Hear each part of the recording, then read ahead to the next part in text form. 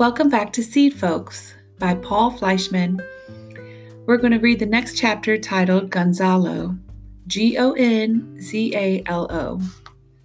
The older you are, the younger you get when you move to the United States. They don't teach you that equation in school. Big brain Mr. Smoltz, my 8th grade math teacher, hasn't even heard of it. It's not in Gateway to Algebra. It's Garcia's equation. I'm the Garcia. 2 years after my father and I moved here from Guatemala, I could speak English. I learned it on the playground and watching lots of TV. Don't believe what people say. Cartoons can make you smart. But my father, he worked all day in a kitchen with Mexicans and Salvadorans. His English was worse than a kindergartner's. He would only buy food at the bodega down the block. Outside of there, he lowered his eyes and tried to get by on mumbles and smiles. He didn't want strangers to hear his mistakes, so he used to make me make phone calls and talk to the landlady and to buy things in stores where you had to use English. He got younger and I got older. Then my younger brothers and mother and Tio Juan, her uncle, came north and joined us. Tio Juan was the oldest man in his pueblo, but here he became like a little baby. He'd been a farmer, but here he couldn't work. He couldn't sit out in the plaza and talk. There aren't any places here, and if you sit out in public, some gang driving by might use you for target practice. He couldn't understand TV, so he wandered around the apartment all day, in and out of rooms, talking to himself, just like a kid in diapers. One morning, he wandered outside and down the street. My mother practically fainted. He doesn't speak Spanish, just an Indian language. I finally found him standing in front of the beauty parlor, staring through the glass at a woman with a dryer over her head. He must have wondered what weird planet he'd moved to. I led him home, holding his hand the way you would a 3-year-old.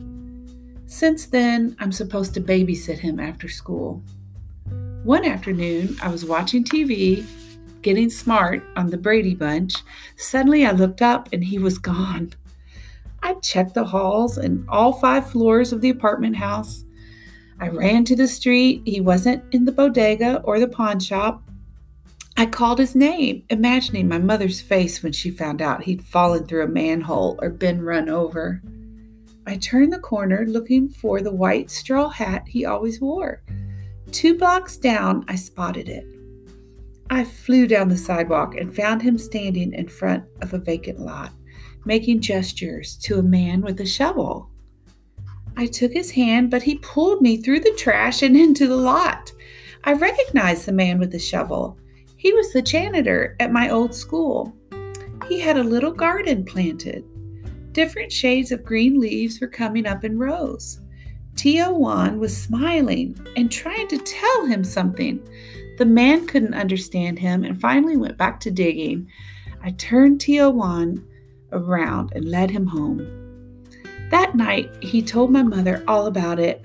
She was the only one who could understand him. When she got home from work the next day, she asked me to take him back there. I did. He studied the sun, then the soil. He felt it, then smelled it, then actually tasted it. He chose a spot not too far from the sidewalk. Where my mother changed buses, she'd gone into a store and bought him a trowel and 4 packets of seeds. I cleared the trash. He turned the soil. I wished we were farther from the street, and I was praying that none of my friends or girlfriends or enemies saw me. Tio Juan didn't even notice people. He was totally wrapped up in the work. He showed me exactly how far apart the rows should be and how deep. He couldn't read the words on the seed packets, but he knew from the pictures what seeds were inside. He poured them into his hand and smiled. He seemed to recognize them like old friends.